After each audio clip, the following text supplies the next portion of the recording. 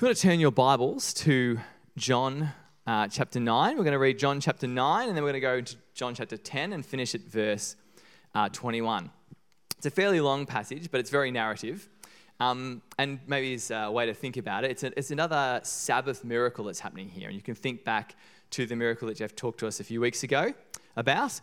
And maybe something to think about is to compare and contrast how this story is different from the other story and how the different actors remain the same in their response or react differently. So John 9, all the way through to John 10, verse 21. And as Jesus passed by, he saw a man blind from birth. And his disciples asked him, "Rabbi, who sinned, this man or his parents, that he was born blind?" And Jesus answered, "It was not this man that sinned, nor his parents, but the works of God might be displayed in him. We must work the works of him who sent me while it is day. Night is coming when no one can work. As long as I am in the world, I am the light of the world." And having said these things, he spat on the ground and made mud with his saliva. Then he anointed the man's eyes with the mud and said to him, "Go, wash in the pool of Siloam," which means sent. So he went and washed and came back seeing. The neighbors and those who had seen him before as a beggar were saying, "Is this not the man who used to sit and beg?" Some said, "It is he," and others said, "No, but it is like him." But he kept saying, "No, I am the man." So they said to him, "Now how were your eyes opened?" And he answered, "The man called Jesus made mud and anointed my eyes and said to me, 'Go to Siloam and wash.' So I went and washed and received my sight." They said to him, "Where is he?" And he said, "I do not know." Now they brought to the Pharisees the man who had formerly been blind. Now it was the Sabbath day when Jesus made the mud and opened his eyes. So the Pharisees again asked him how he had received his sight. And he said to them, "He put mud on my eyes, and I washed, and I see." Some of the Pharisees said, "This man is not from God, for he does not keep the Sabbath." But others said, "How can a man who is a sinner do such signs?" And there was a division among them. So they said again to the blind man, "What do you say about him, since he has opened your eyes?" And he said, "He is a prophet." The Jews did not believe that he had been blind and had received his sight until they called his parents of the man who had received his sight and asked them, "Is this your son, who you say was born blind? How then does he now see?" And his parents answered, "We know that this is our son and that he was born blind. But how he now sees, we do not know, nor do we know who opened his eyes. Ask him. He is of age. He will speak for himself." His parents said these things because they feared the Jews, for the Jews had already agreed that if anyone should confess Jesus to be the Christ, he was to be put out of the synagogue. Therefore his parents said, "He is of age. Ask him." So for the second time they called the man who had been blind and said to him, "Give glory to God. We know that this man is a sinner." He answered, "Whether he is a sinner, I do not know. One thing I do know, that though I was blind, now I see." They said to him, "What did he do to you? How did he open your eyes?" And he answered them, "I have told you already, and you would not listen. Why do you want to hear it again? Do you want to become one of his disciples?" And they reviled him, saying, "You are his disciple, but we are disciples of Moses. We know that God has spoken to Moses, but as for this man, we do not know where he comes from." And the man answered, "Why? This is an amazing thing. You do not know where he comes from, and yet he opened my eyes. We know that God does not listen to sinners, but if anyone is a worshipper of God and does his will, God listens to him. Never since the world began has it been heard that anyone opened the eyes of a man born blind. If this man were not from God, he could do nothing." They answered him, "You were born in utter sin, and would you teach us?" So they cast him out. Jesus heard that they had cast him out, and having found him, he said, "Do you believe in the Son of Man?" And the man answered, "And who is he, sir, that I may believe in him?" And Jesus said to him, "You have seen him, and it is he who is speaking to you." And he said, "Lord, I believed," and he worshipped him. And Jesus said, "For judgment I came into this world, that those who do not see may see, and those who see may become blind." Some of the Pharisees near him heard these things and said to him, "Are we also blind?" And Jesus said to them, "If you were blind, you would have no guilt. But now that you say we see, your guilt remains. Truly, truly, I say to you, he who does not enter the sheepfold by the door, but climbs in another way, that man is a thief and a robber. But he who enters the door is the shepherd of the sheep. To him the gatekeeper opens. The sheep hear his voice, and he calls his own sheep by name and leads them out. When he has brought out all of his own, he goes before them, and the sheep follow him, for they know his voice. A stranger they will not follow, but they will flee from him, for they do not know the voice of strangers." This figure of speech Jesus used with them, but they did not understand what he was saying to them. So Jesus again said to them, "Truly, truly, I say to you, I am the door of the sheep.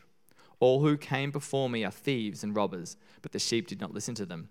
I am the door. If anyone enters by me, he will be saved and will go in and out and find pasture. The thief comes only to steal, kill, and destroy. I came that they may have life and have it abundantly. I am the good shepherd. The good shepherd lays down his life for the sheep. He who is hired hand and not a shepherd, who does not own the sheep, sees the wolf coming and he leaves the sheep and flees. And the wolf snatches them and scatters them. He flees because he is a hired hand and doesn't care for the sheep. But I am the good shepherd. I know my own, and my own know me. Just as the Father knows me, and I know the Father, and I lay down my life for the sheep. And I have other sheep that are not of this fold, and I must bring them also, and they will listen to my voice. So there will be one flock, one shepherd. For this reason the Father loves me, because I lay down my life that I may take it up again. No one takes it from me, but I lay it down of my own accord. I have authority to lay it down, and I have authority to pick it up again. This charge I have received from my Father." There was again division among the Jews because of these words. Many of them said, "He has a demon and is insane. Why listen to him?" But others said, "These are not the words of one who is oppressed by a demon. And can a demon open the eyes of the blind?" Well, thank you, Daniel. And wasn't that beautifully read? And brought out this is an incredible drama. John is the master of drama, and he could see, and I hope we can too, the power of this interpersonal exchange as things are now developing in the story of John. And we've skipped over a couple of chapters. We're coming now to the period of the year in Jesus' last year where the Festival of Lights has happened. Great parade celebrating the Feast of Tabernacles and other things such as that. And Jesus plays off this idea of light and sight and revelation, God revealing himself, getting through to people. It's that sort of issue that has been bouncing through the last few chapters that we haven't looked at. And the whole issue comes down to the issue of attestation. How can you say who you are? What's your record? What's your track record? Put up or shut up. Things have got very willing, even to the point that in the last chapter, 2 chapters ago, they've already sent around the temple police to arrest Jesus.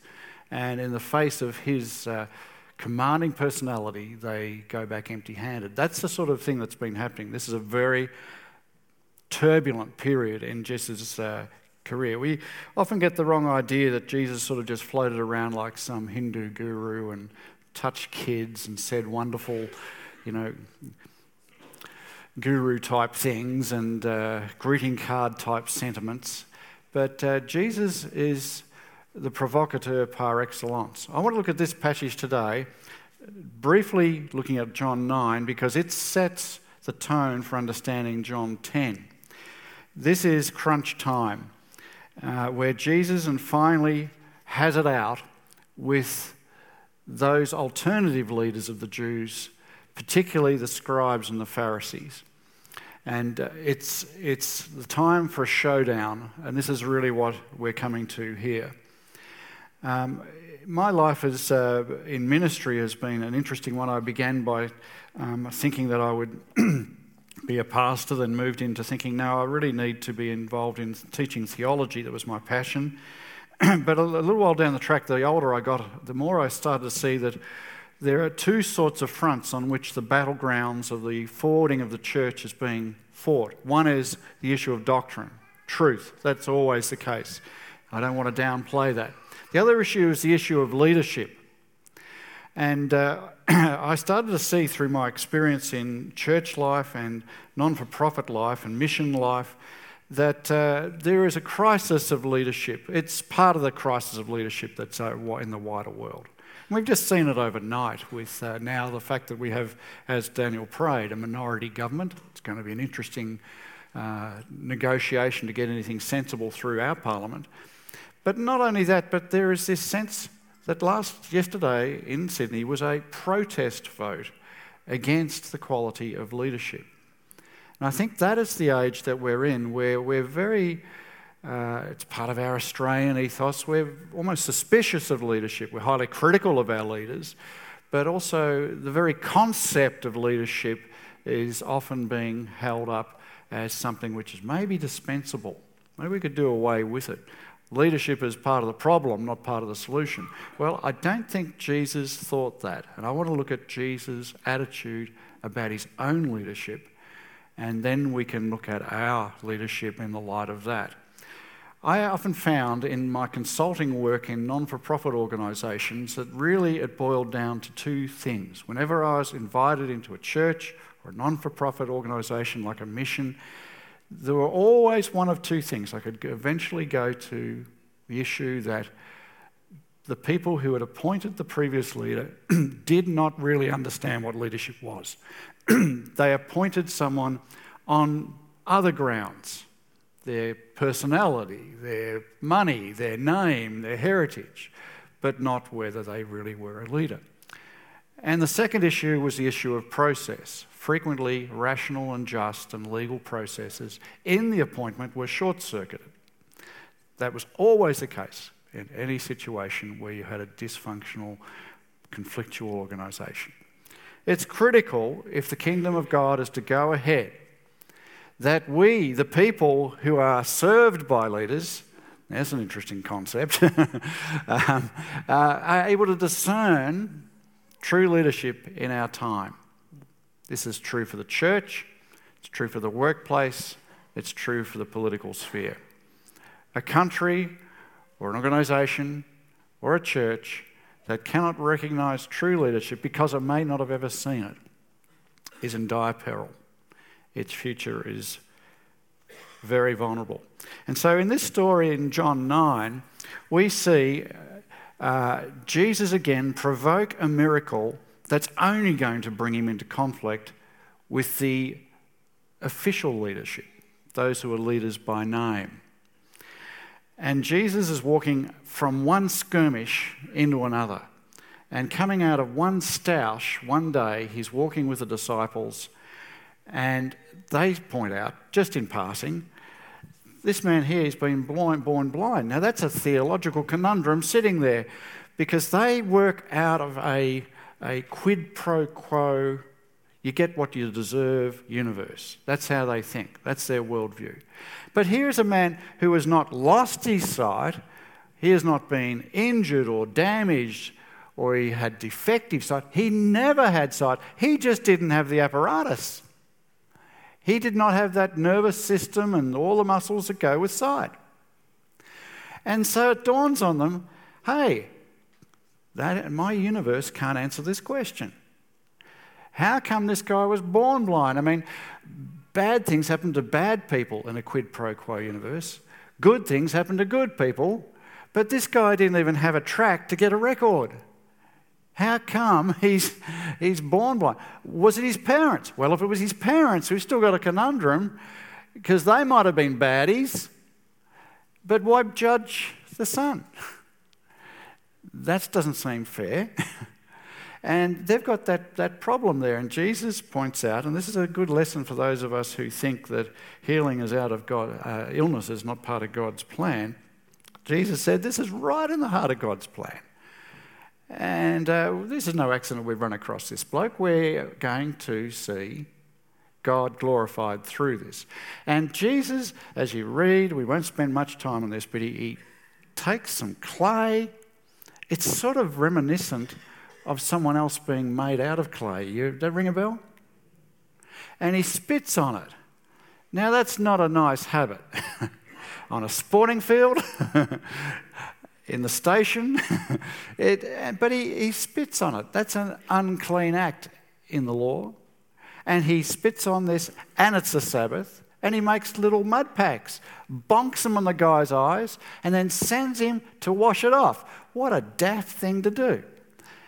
And not only does he send him to wash them off, he sends him to wash them off in a pool that literally its word means sent.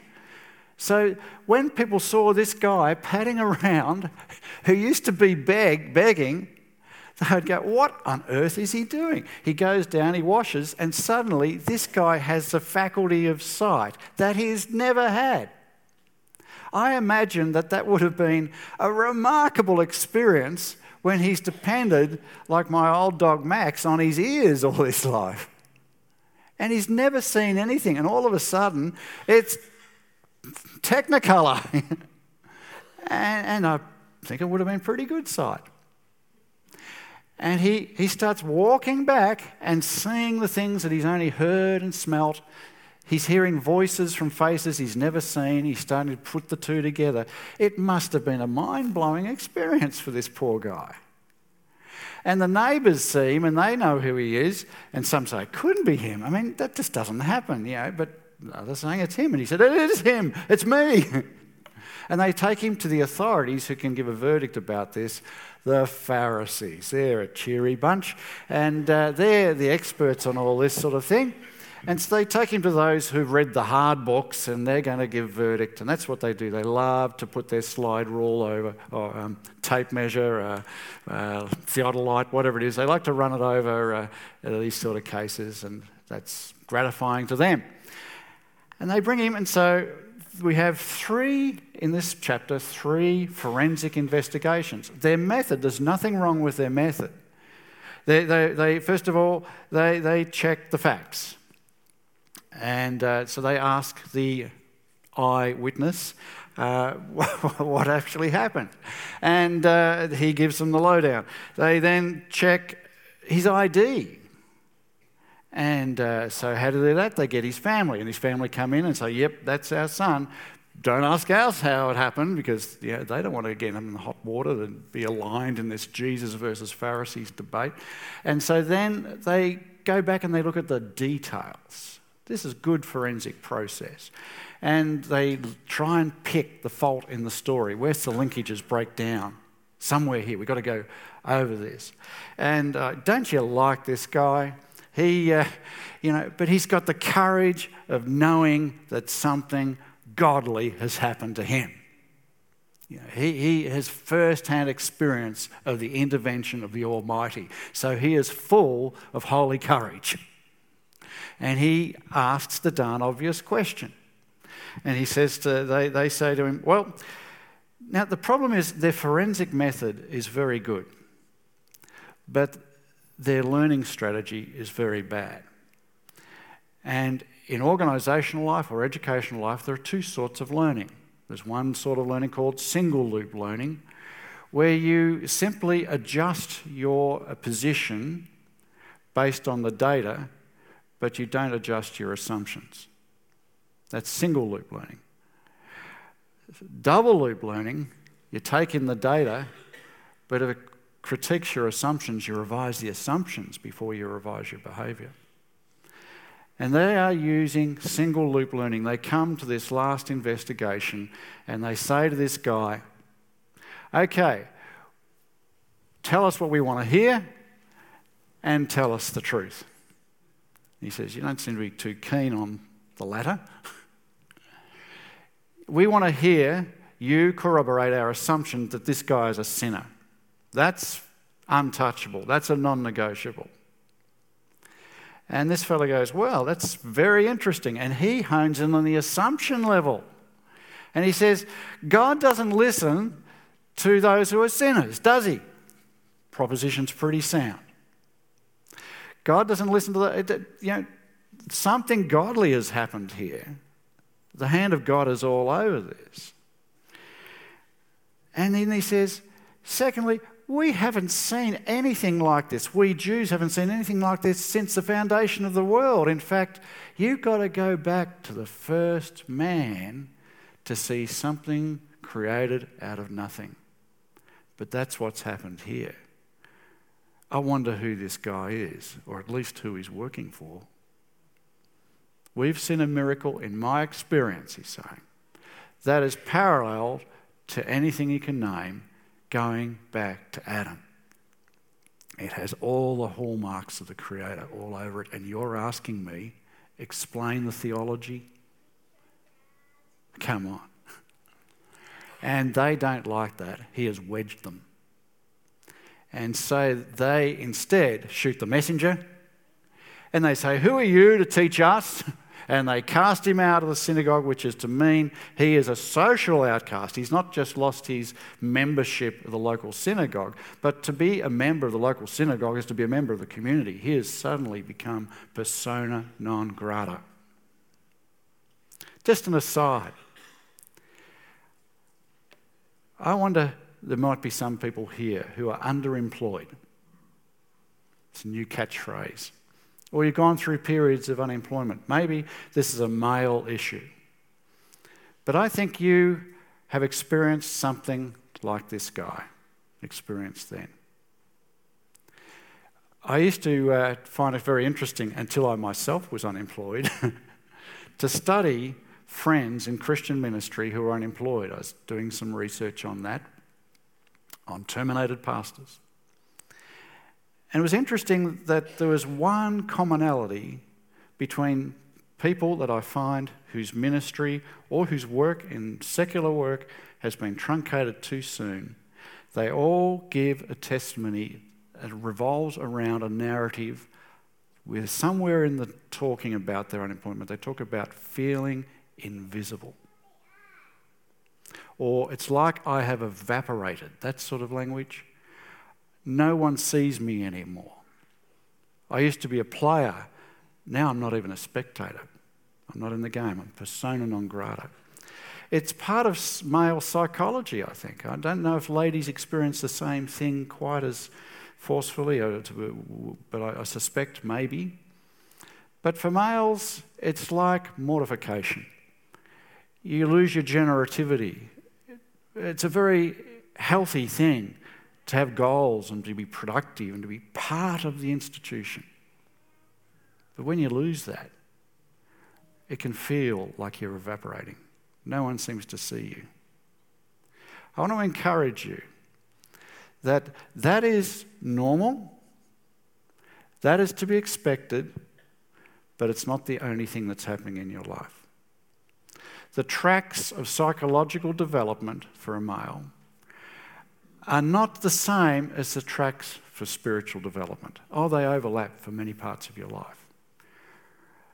But for myself, and I'm sure for those who get through, it's discovering that there is a different set of tracks, that despite what society may say about you or the institution may infer about you, Jesus finds you, as he found this man outside the tent. And this guy, Jesus, rendezvous, just as he did with the lame man in John 5. He now rendezvous. He seeks the man out, that this man may discover something more important than institutional membership. And isn't it fascinating that this man, in the dialogue that follows, Jesus says, "Do you believe in the Son of Man?" The guy basically says, "I would if I knew who he was." And Jesus basically says, "Guess who? You're looking at him." And the fellow has moved from telling his story about Jesus the man to, when he's investigated, he tells them he must be a prophet, to now he knows that, though he doesn't have a way of explaining it, that doesn't matter. He is face to face with his Maker. He might be outside the temple. He might be outside the tent. But what is more precious? he has come close to the Maker. And he worships him. I don't think he would have started clapping or singing. I think it would have been just an eyeball-to-eyeball gaze. And I'd encourage you that if you are unemployed or your life has, for health reasons or other accidents, ceased to be as productive as it possibly could, to get off the psychological track of seeing your worth in productivity and discovering your intrinsic worth to the Maker. That can be entirely liberating, and I'm telling you, there is no other way to gain some healing than to look eye to eye and rediscover the Maker. Well, in the middle of that, the Pharisees come along and they're eavesdropping the conversation, and they say, well, so you're telling us we're blind? And another stoush begins, and Jesus says, look, I could have some sympathy on you if you were born blind. There'd be hope. But it's because you refuse to look at your assumptions. You have chosen to believe you see when you won't examine your theological assumptions. Nothing can be done for you. And now Jesus brings the book to a head. And he then turns and he says, look, obviously, let's cut to the chase. This is all about attestation. This is all about who is the shepherd of Israel. Is it you guys or is it me? Let's talk about shepherding for a minute, he says. And in verses 1 to 6, he pulls out the metaphor. And the logic of what he is saying should not be lost on them. The Old Testament was full of talking about shepherding as the shepherd was the king or the leader of the nation. And I encourage you to read the passage on your text there. Oh, if you were wondering, there's an outline in there. A little late now, but anyway, there's an outline in your, what do you call it, bulletin? Care link that might help you follow this point along. And Jesus, I want to point out three things that Jesus says about leadership in this lovely passage in the light of this. What Jesus is doing here, he's saying, let's check out who the real leader of Israel is. This is his logic. In the light of our recent record, who is more like a shepherd? And as I was saying, the Old Testament is full of the shepherd metaphor being applied to Israel. And of course, we have the great psalm, the Lord is my shepherd, which applies to God. And God wanted his shepherds to be like he led the people of Israel. That was the whole idea. Jesus is the same today. He wants the people of God to be led by shepherds who lead just as he leads. Pretty tall order, isn't it? Pretty hard act to follow.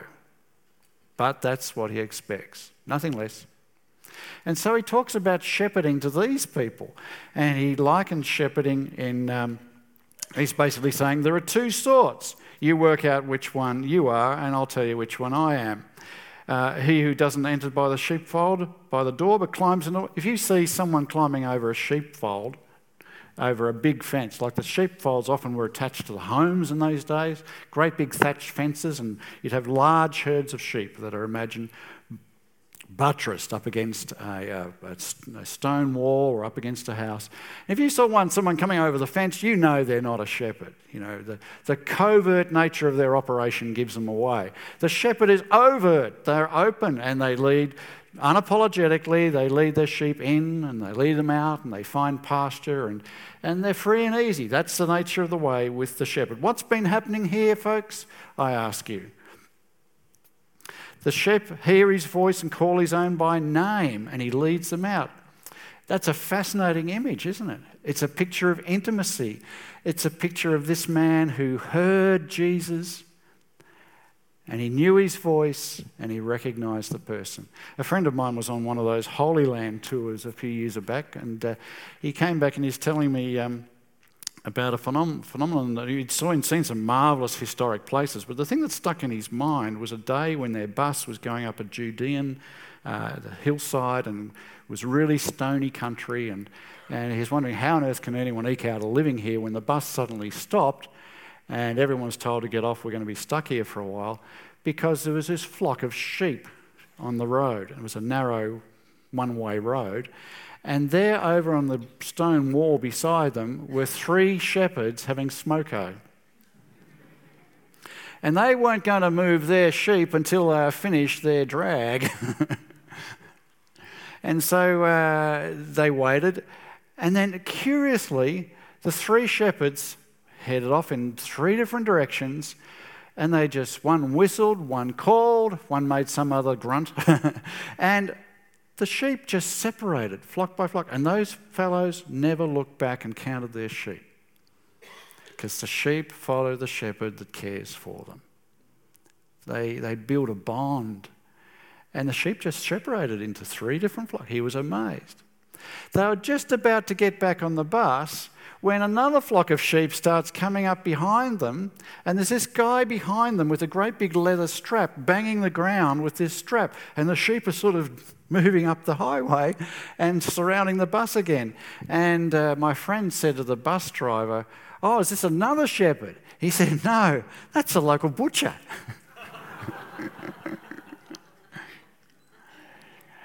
And yet frequently we have just as much ignorance as my friend when it comes to discerning true leadership.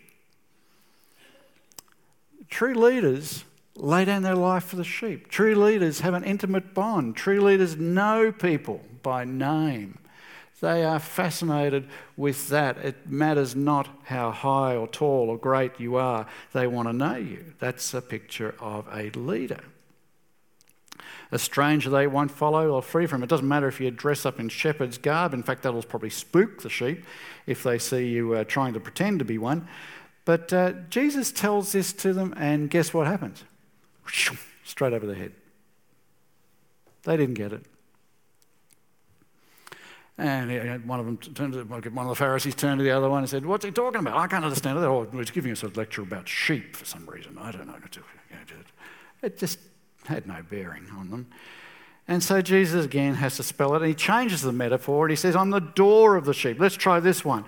"I'm the door of the sheep. All who come before me are thieves and robbers, but the sheep wouldn't listen to them. But I am the door. If anyone enters by me, he'll be saved."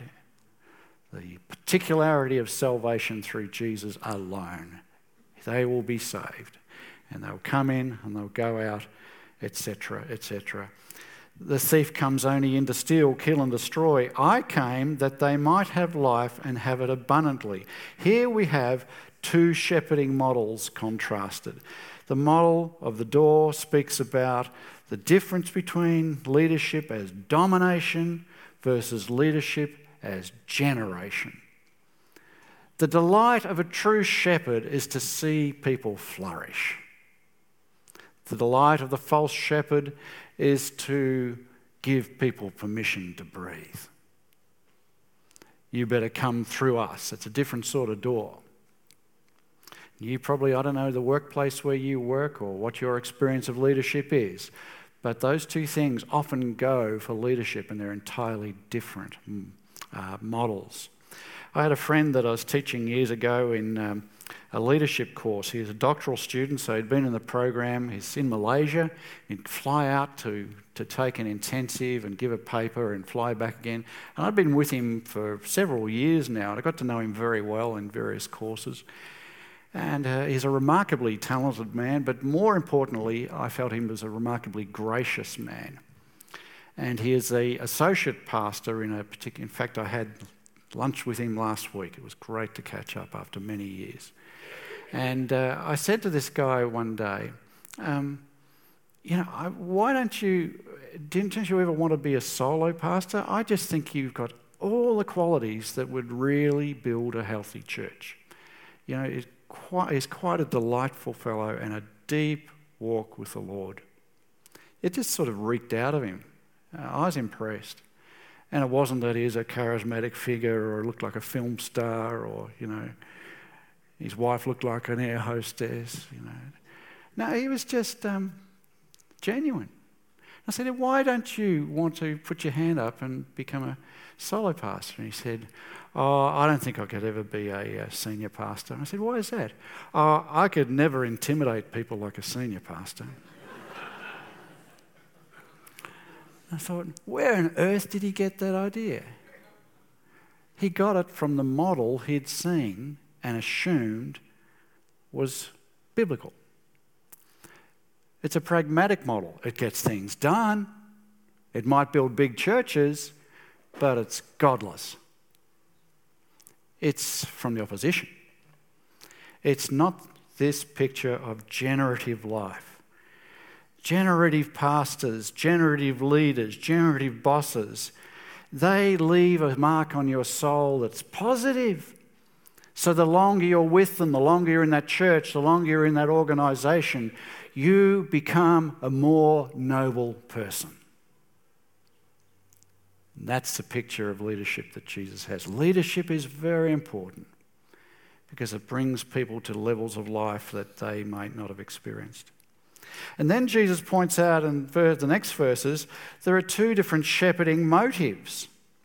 In verses 11 to 16, he says, I am the good shepherd. The good shepherd lays down his life for the sheep. He who is a hired hand and not a shepherd, who doesn't own the sheep, sees the wolf coming and leaves the sheep and flees, and the wolf snatches them and scatters them. He flees because he's a hired hand. He cares nothing for the sheep. Here we have two contrasting pictures. But I am the good shepherd. I know my own know me. And just as the Father knows me, I know the Father, and I lay down my life for my sheep. And he's just about to do that. Here, the contrast is in terms of the inner motives. And the false shepherd is self-promoting, whereas the true shepherd is self-sacrificing.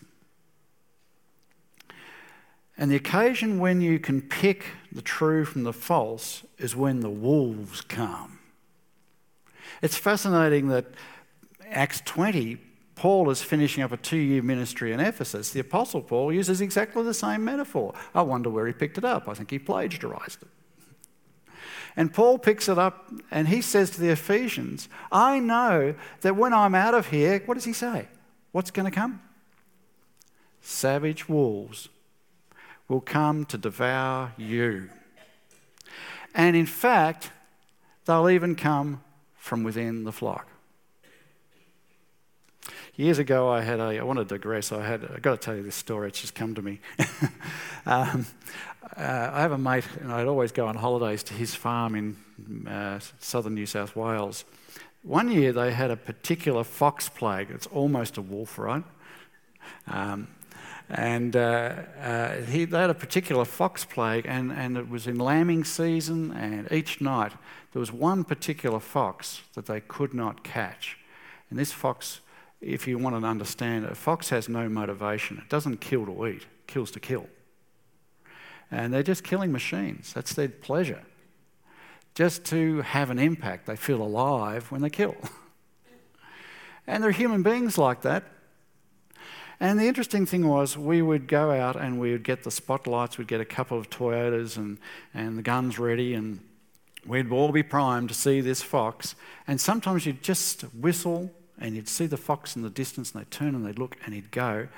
And by the time we got into that paddock, he was already in the next paddock, because there was this big rail ridge running right through this property, and he'd go through one of the water pipes and he'd just go straight through into the next paddock. By the time you got out through the gate, around to the next paddock, opened the gate, got in, found him again, guess what he'd do? Oh, goodness gracious. So he'd go back, get in the car, go, he was leading us a merry chase. And then we started to notice that he disappeared. And we'd got 2 trucks. We'd have a couple in one paddock at one time. So we'd chase him through the whole, we were smart. And we'd chase him into the beam of the next paddock. But they never saw him come. And we gave up. We couldn't work out where to find the wolf. And then one night we're standing there, and I just turned my head and saw these two little blue eyes. And guess where they were? Underneath the belly of the sheep, looking out. The sheep were standing there. That's the best place to hide a wolf, is in the flock. And the opponent knows it. It is an astonishing thing. But I want to say, if you're going to be a long-term church, you must not be a naive church. You've got to discern the fact that wolves come from outside in. They bring seeming goodies, but they're totally motivated by self. In fact, they have no real motivation in life. They don't do anything productive. They're parasitic. There's a lot of organisations like that would devour your church. I get sent letters from them as a pastor every month. And they want to come into my church to do their ministry. And I put them straight in the circular file. They're answerable to no one except their own egos. Beware. Jesus was. Paul was. Are we? Lastly, Jesus comes to the end of this passage and he says, "For this reason the Father loves me, because I lay down my life and take it up again. No one takes it from me, but I lay it down of my own accord. I have authority to lay it down, I have authority to take it up." This tells us a central truth about ministry of all kinds, the ministry that you're doing in this church. And it tells about leadership ministry in particular.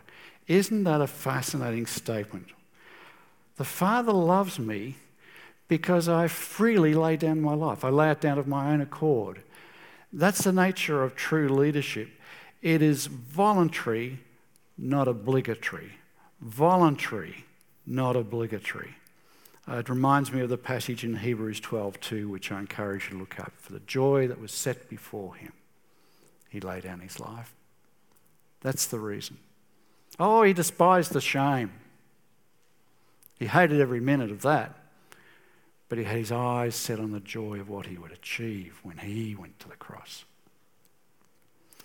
Years ago, when I was a young pastor, young, precocious, 26-year-old pastor, I was in a church that I wish someone had told me it had I think its reason for getting together was to conflict. They loved a Barney. They loved a Stoush. It was really odd. And I sort of wondered what I walked into when I took up the pastorate there. And one day, I remember we had one of those church quarterly meetings that you'll never forget. Only Baptists can do that. And we've got that down to a fine art, I'm afraid. And Benjamin Franklin said, the councils make the roads and the Baptists wear them out going to meetings. But it's that nature that we used to sort of roll up to these meetings and take minutes and then get stuck into each other. I couldn't believe it, and one day I'd been totally blindsided by this little coalition of the pure. And finally got out, and I said to my wife, "I've got to get out of here. I just need a detox." So we got in the car and we drove down the highway, and mile after mile, I was going, "I can't believe he said that. I can't believe she said that. I mean, what? I was only in their home last week. They could have talked to me then." I was, boom, and I'm going over and I'm churning, and suddenly the car screeched to a halt in the middle of the highway. And my wife turned to me and she said this fascinating word. She spoke words which are truer than I think she realised. And she said this phrase. She said, "I will not respect you any more if you stay here, or any less." And then she drove on. And I thought to myself, I started thinking, what a silly thing to say. Doesn't she have any empathy? And then I thought, wow. And the insight hit me suddenly down that highway. I had to ask the question of myself, why am I really doing this? Or better still, for whom am I really doing this? Who is in my grandstand? Is it my professors that thought I had promise? Is it my mother-in-law and her steely gaze? Is it my family? Is it my own sense of deficit ego that needs to be needed? And I tell you, at that moment, that really was my ordination, when I cleaned out my grandstand so that I could only hear the sound of one set of hands clapping. You cannot be a leader and sell out your grandstand. You sell out your grandstand, you're going to sell out him. Your networks will matter too much. You won't be free to sacrifice and obey and be effective. And Jesus wants us all to live effective lives. But you can only do that when you can stand face to face and worship the Maker. Then you don't fear men. Then ministry begins. Let's pray.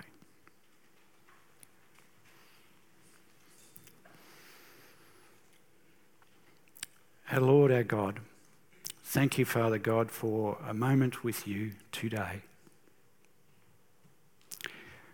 We thank you that as we stand here and we listen and do the act of worship of listening and then the act of work of responding, we thank you, Lord, that you receive our worship. But just in this small point of time in your great eternity and our history, we simply want to be quiet for a moment and identify those voices, those figures that inhibit our pure obedience to you. And we want to be able to say to you, Lord, if we hear a commendation from anyone, the only voice we want to hear, the only face we want to see, the only hands that we want clapping are yours at the end of the day. Liberate us to live lives of significance in the eternal track, regardless of what the institutions say or do or think. For Jesus' sake we pray. Amen.